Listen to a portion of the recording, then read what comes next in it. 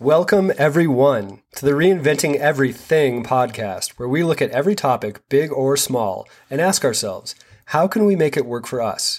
How can we stop unnecessary pain? And how can we reinvent everything into the best version possible? I'm your host, Life Coach School Certified Coach Jay Rush. So sit back, relax, and enjoy.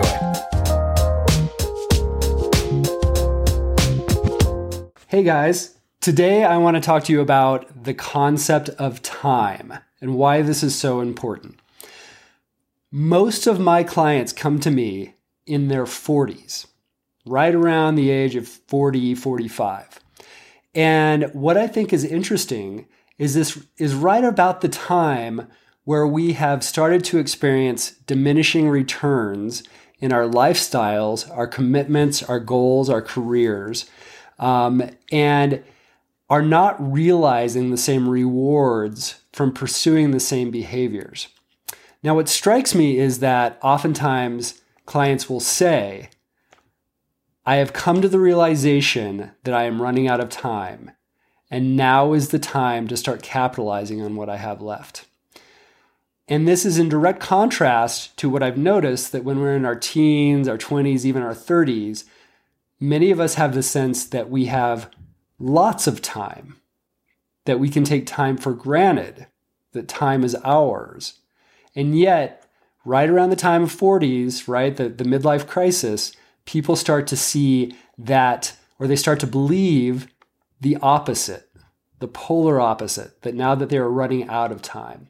What I want to offer is that both of these are beliefs and not necessarily true. In fact, I'll go far enough to say is that they are not true.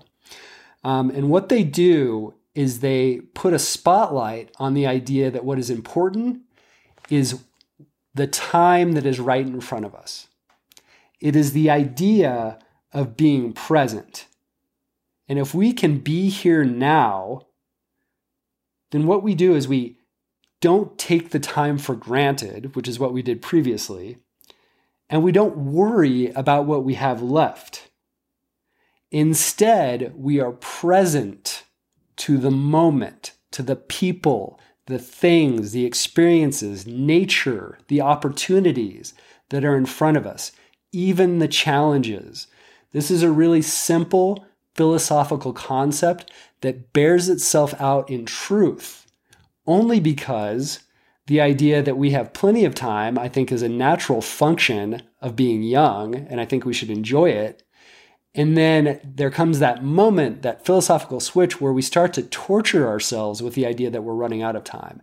And that's the moment where it's almost like my job to say, don't do that to yourself. Don't suffer on the basis of an arbitrary belief that you're running out of time. Instead, do what you haven't done, which is the act of being present. This leads to appreciation. This leads to compassion. This leads to patience. This leads to connection. That's all I've got to say today. Simple message, powerful message. Have a wonderful day.